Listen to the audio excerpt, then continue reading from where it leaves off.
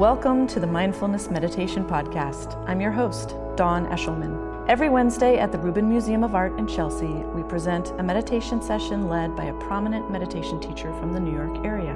This podcast is a recording of our weekly practice. If you would like to join us in person, please visit our website at rubinmuseum.org/meditation. We are proud to be partnering with Sharon Salzberg and teachers from the New York Insight Meditation Center.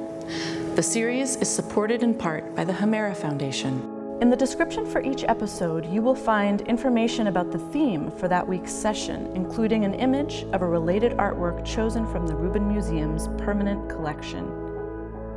And now, please enjoy your practice. Good afternoon. Welcome to the Rubin Museum of Art and to our weekly mindfulness meditation practice. My name is Dawn Eshelman. I'm head of programs here.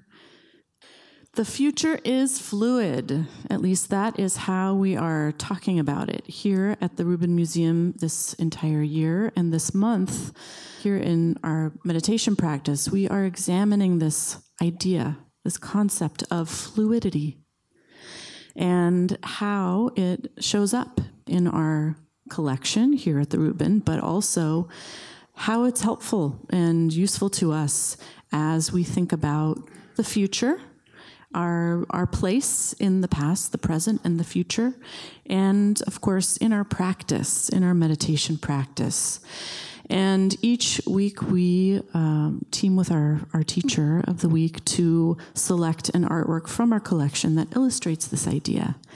And so that brings us to the object you're looking at behind me here. This is a beautiful sculpture from the 16th century, copper alloy. This is the 8 emanations of Padmasambhava. And if you've been here throughout the month, you've been hearing us talk quite a bit about Padmasambhava, who was an extremely important figure in Tibetan Buddhism and elsewhere as well, but is known as the second Buddha, is known for bringing Buddhism to Tibet. And you can learn all about him up on the 6th floor. There is an exhibition all about him called The Second Buddha, a Master of Time. And in fact, he could time travel. He could actually understand the past, present, and future all as one. And his powers were many. He, in fact, could appear in his many different forms, 8 different emanations, and that is what the sculpture behind me is showing us right now. So you may have counted these figures and noticed that there are more than 8, in fact.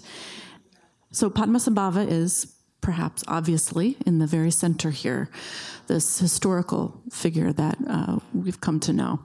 And directly above him is the Buddha, Samantrabhadra, and directly below him is a protector deity, one of those wrathful protectors that we've talked about many times. And then flanking him directly on either side are these 2 figures that were really important to the success of him bringing Buddhism to Tibet. And that is the monk, Shantarakshita, and his consort, Yeshe Tsogyal. So surrounding Padmasambhava are his 8 emanations. And you can learn more about those if you'd like to take a little bit more time and go on the tour after meditation today. It's free, of course, with your ticket. Jeremy will meet you right outside and bring you up to the 6th floor and tell you all about the 8 emanations. For our purposes here today, I think it's useful to just think about the fact that Padmasambhava is powerful not only in his kind of human form, but in all of these other forms as well, and that his power is really, part of it rests in this ability to kind of shapeshift, to be who he needs to be for a particular purpose. And that is probably something that we can all relate to, that we all have different parts of our identity that we exercise at different moments during a day or that develop throughout our lifetime. And perhaps that's something that we get to know in our practice.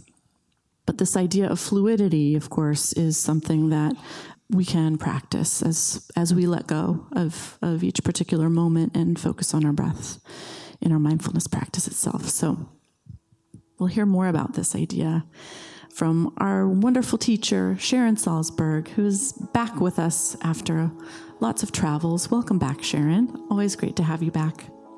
She's the co-founder of the Insight Meditation Society in Barre, Massachusetts. She is a beloved teacher and author, and many of her wonderful books are found up at the shop. And her latest book is Real Love. Please welcome her back, Sharon Salzberg.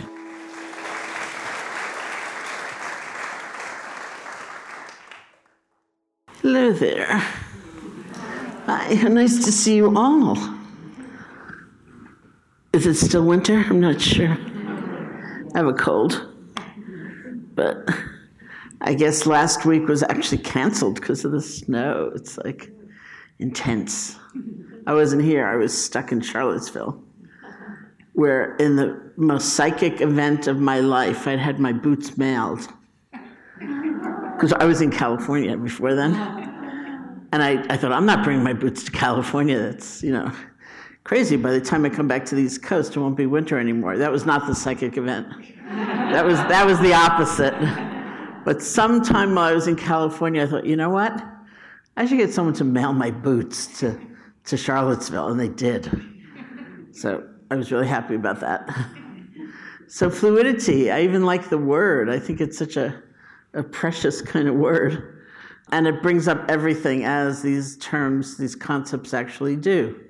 Change, movement, flow, beginning again, resilience, all the ways that we get stuck, that we sort of defy that reality or attempt to defy that reality. There's so many associations with it. I remember a time I was teaching with my friend Mark Epstein, who's a psychiatrist here in town. He's written several books on kind of Buddhism or meditation and psychotherapy. And that's how he defined trauma, was being frozen, the lack of fluidity. So I keep imagining a river which encompasses everything, shallow points and deep turbulent points and schmutz that's flowing around in the river and clear parts and just flowing, always flowing. And thinking about our lives in that way and the ways that we kind of defy that or we get stuck or we start to close down around something and freeze. And how one of the reasons that's experienced by us as being traumatic is that it's counter to how things actually are. It's like everything is trying to move. It's trying to continue to flow and to burst out of that confine, and we're somehow closed down. So that's the struggle. And realizing that and being able to kind of release that sense of struggle is part of our practice. So that means inclusion. One of the things I really love about this image is how many parts of his being are being manifested. And it reminded me of when I first went to India, which was a long time ago, and I'd see like the pantheon of Hindu gods and goddesses, and sometimes they were the same person, but I'd say, who's Durga? Durga is like the mother in the most kind of conventionally maternal guise, like making you cookies and, hugging you and saying, how was your trip? Did you have enough tea? Things like that over there. And, and then like, who's Kali, who looks totally different? Well, Kali is the same as Durga, but Kali is the wrathful, intense manifestation of that same essence. And it was my first beginning of thinking, that same essence might manifest in lots of different ways. It's like the core part of our being might come out in certain circumstances as the sort of gentle, nourishing, caring aspect. And other times it might come out as a fierce, intense, demanding aspect, but it's still the same essence. And so here we have the many manifestations of Padmasambhava, which is really kind of the same thing. Like when we discover our essence, it's not just one thing in terms of its manifestation. We meet life as is being demanded in the moment to the best of our discernment and intelligence and awareness, and we show up for it in that form.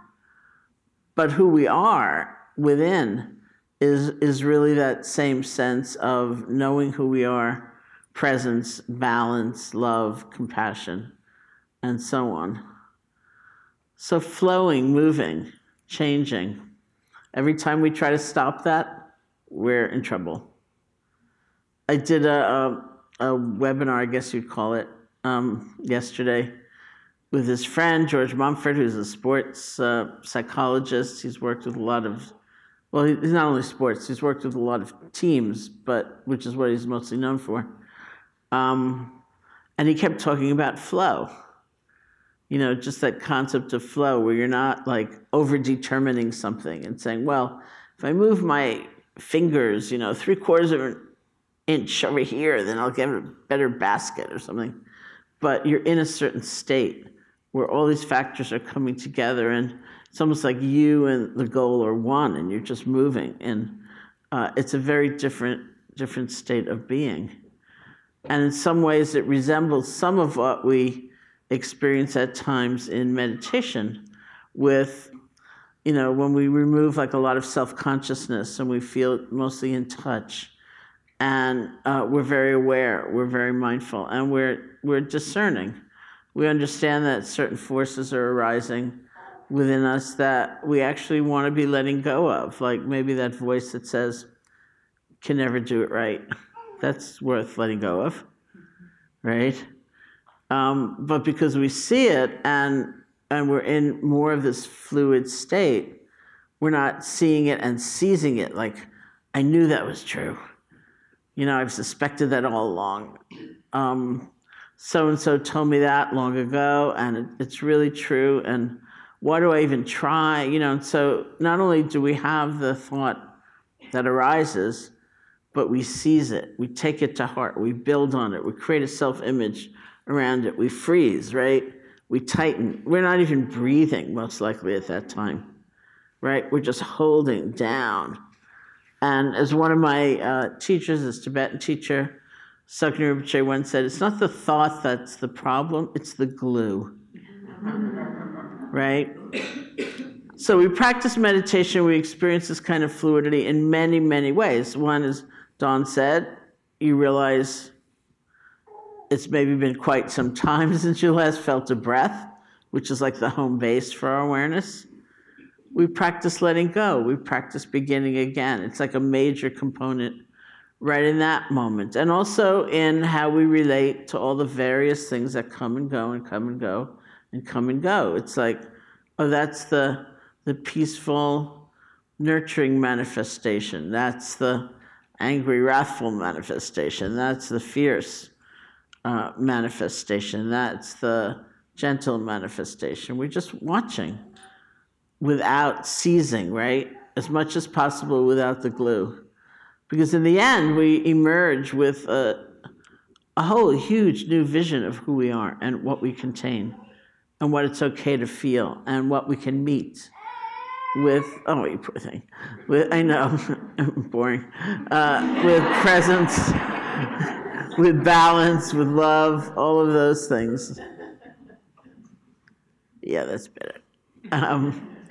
Okay? And we hear that voice inside us plenty of times. I certainly do. Okay, so when we practice, largely in those two ways, we'll be looking for that sense of fluidity, how fluidly we can let go and begin again, or do we get stuck right there in a whole lot of judgment about ourselves and how bad we are, right? Letting go and starting over, and also how we meet just these various things that come and go and come and go and come and go, and think of that river, that's containing everything. And our consciousness is like that river. And we're just letting whatever comes up, to pass away. We don't have to mess with it. We don't have to be freaked out about it. It's just like, oh, there's that. Back to the breath, okay? So let's sit together.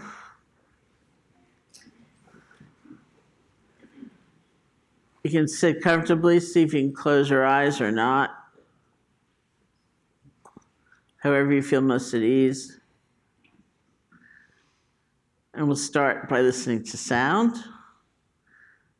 which may be repeated throughout, which is a wonderful way of just relaxing deep inside and allowing your experience to come and go. We can't control the sound.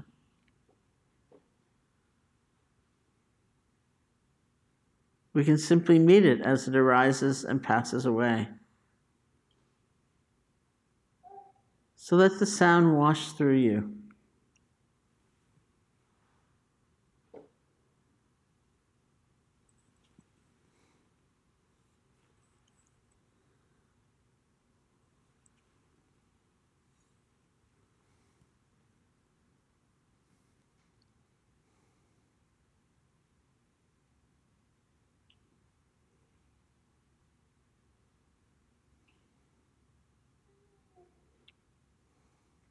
And bring your attention to the feeling of your body sitting, whatever sensations you've discovered.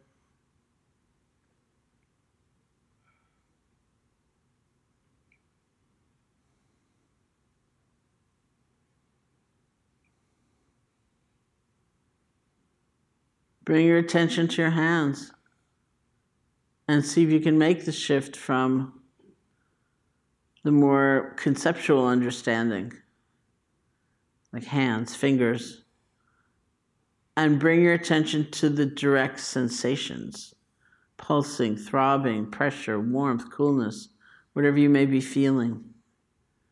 You don't have to be naming those things, but feel them. That's where we rest our attention.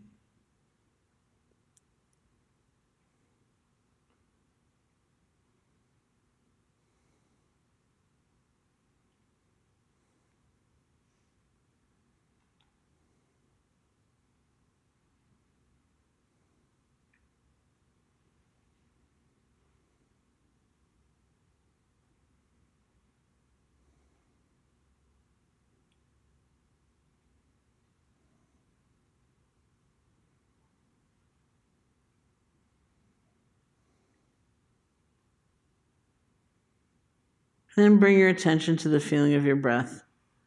Just the normal, natural breath. Wherever you feel it most distinctly, the nostrils, the chest, or the abdomen. Find that place, bring your attention there, and rest. Same level, sensations. You may get an image of the breath, you may hear the breath, but we're aiming our attention toward feeling the breath, one breath at a time.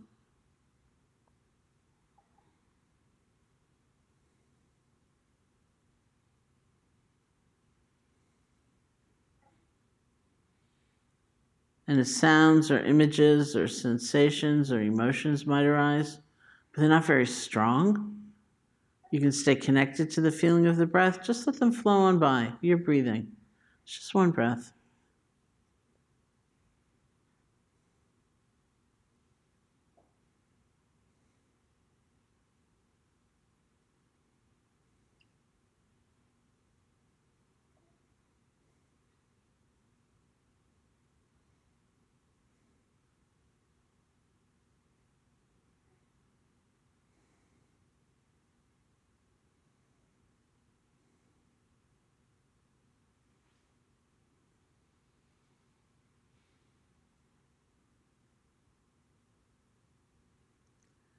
If something comes by and it is quite strong, it just pulls you away.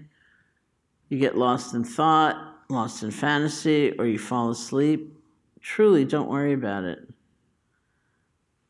We say the most important moment is the next moment after you've been gone, after you've been disconnected.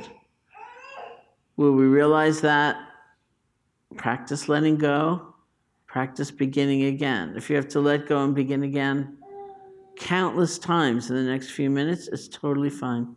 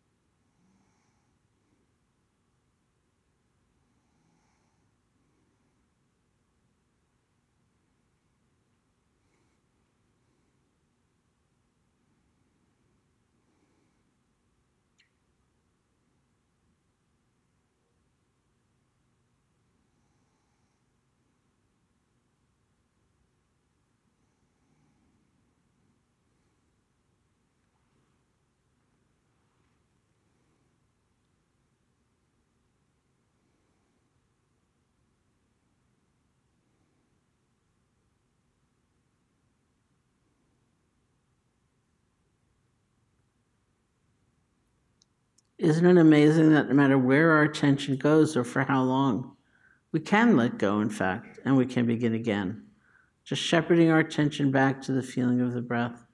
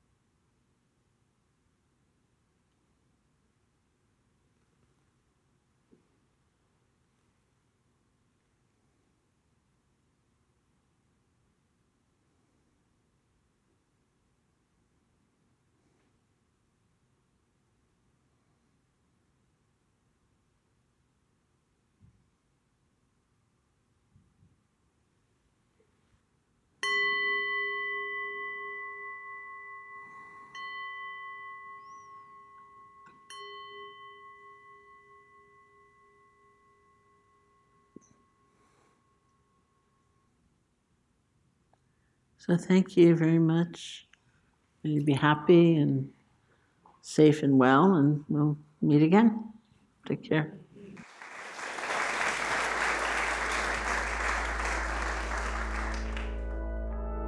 That concludes this week's practice. If you'd like to attend in person, please check out our website, rubinmuseum.org/meditation, to learn more. Sessions are free to Rubin Museum members, just one of the many benefits of membership. Thank you for listening. Have a mindful day.